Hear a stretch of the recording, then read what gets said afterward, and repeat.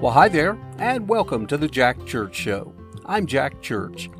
This is a show about life and the many ups and downs we all face daily.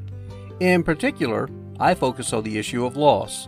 Now, that can be everything from, in my case, the loss of my beautiful wife, or for you, it may have been the loss of a parent, a grandparent, child, spouse, pet, job, you name it.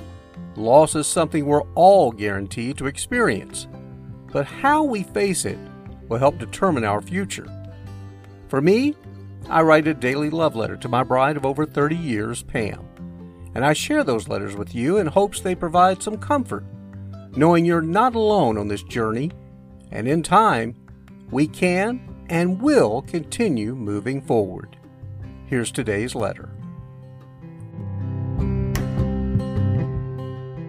Dear Pam, this was definitely one of those roller coaster days I talk about all the time. It had some ups, it had some downs, and then it had those slow-moving, easy stretches. Work was another day of basically emails, calls, and hearing crickets back, if you know what I mean. And of course you're probably asking, well, what else is new? Well, that was the slow-moving stretch of the day. Now the up for the day is the fact we're now in daylight saving time, and I was able to play golf after work. I really enjoy that. The down, of course, was playing without you. I did talk to you a lot and hope maybe you heard me. And how about that birdie I had on 14? And it was actually your putt, since I still play a ball or two for you on some holes. I should tell you I ran into a woman as I was heading out to start the round, and she asked if anyone was joining me, and I said, well, no, would you like to? And she said, oh no, I just finished a round with my husband.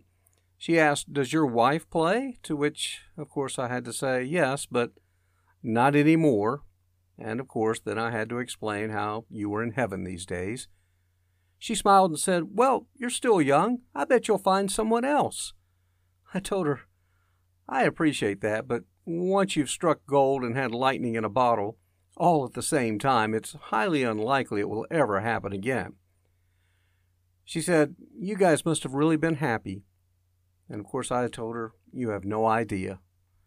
Only those of us that have lost someone so close to us understand that replacing someone is not like replacing a car, a house, or a pet. When people say things like she did, they mean well, and I don't let it upset me because, sadly, someday they will likely have to face loss just like we do. I also talked with my dad today. He's scheduled to go home tomorrow after being in a rehab center for the last 2 weeks. He's really having some mind issues, though, but his spirit is good and his physical health is fine. He said he sure missed you, but he also said it's no fun getting old and told me he hoped when my time came I didn't have to face a lot of health struggles. I said I really appreciate that, and sometimes, as much as I miss you, Pam, I think maybe the fact you left us before getting old and broken down was in some ways a blessing. But then again, I don't know. Sure would have been nice to have had you here to find out. It's so hard to even think about the future because, honestly, I have no big plans to look forward to.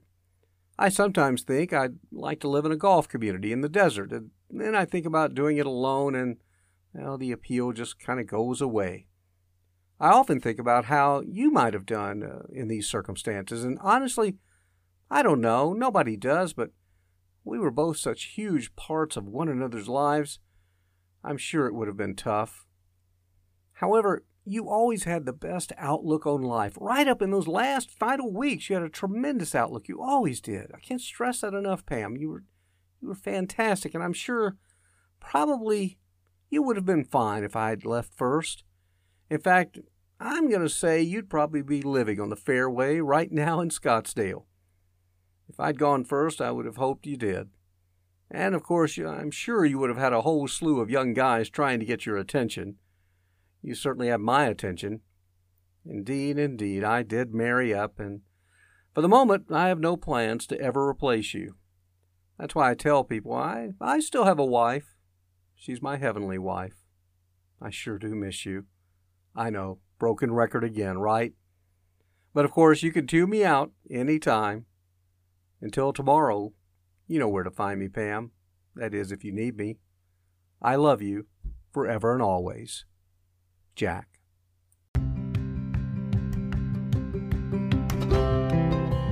Thanks again for joining us, and I certainly hope you enjoyed today's program. My prayer is that you found some comfort and hope in the future. If so, please share this program with others that may benefit and ask them to subscribe. You can also send us a note or comments to the Jack Church Show at yahoo.com. That's the Jack Church Show at yahoo.com. Until next time, have a great day and a better tomorrow. Bye now.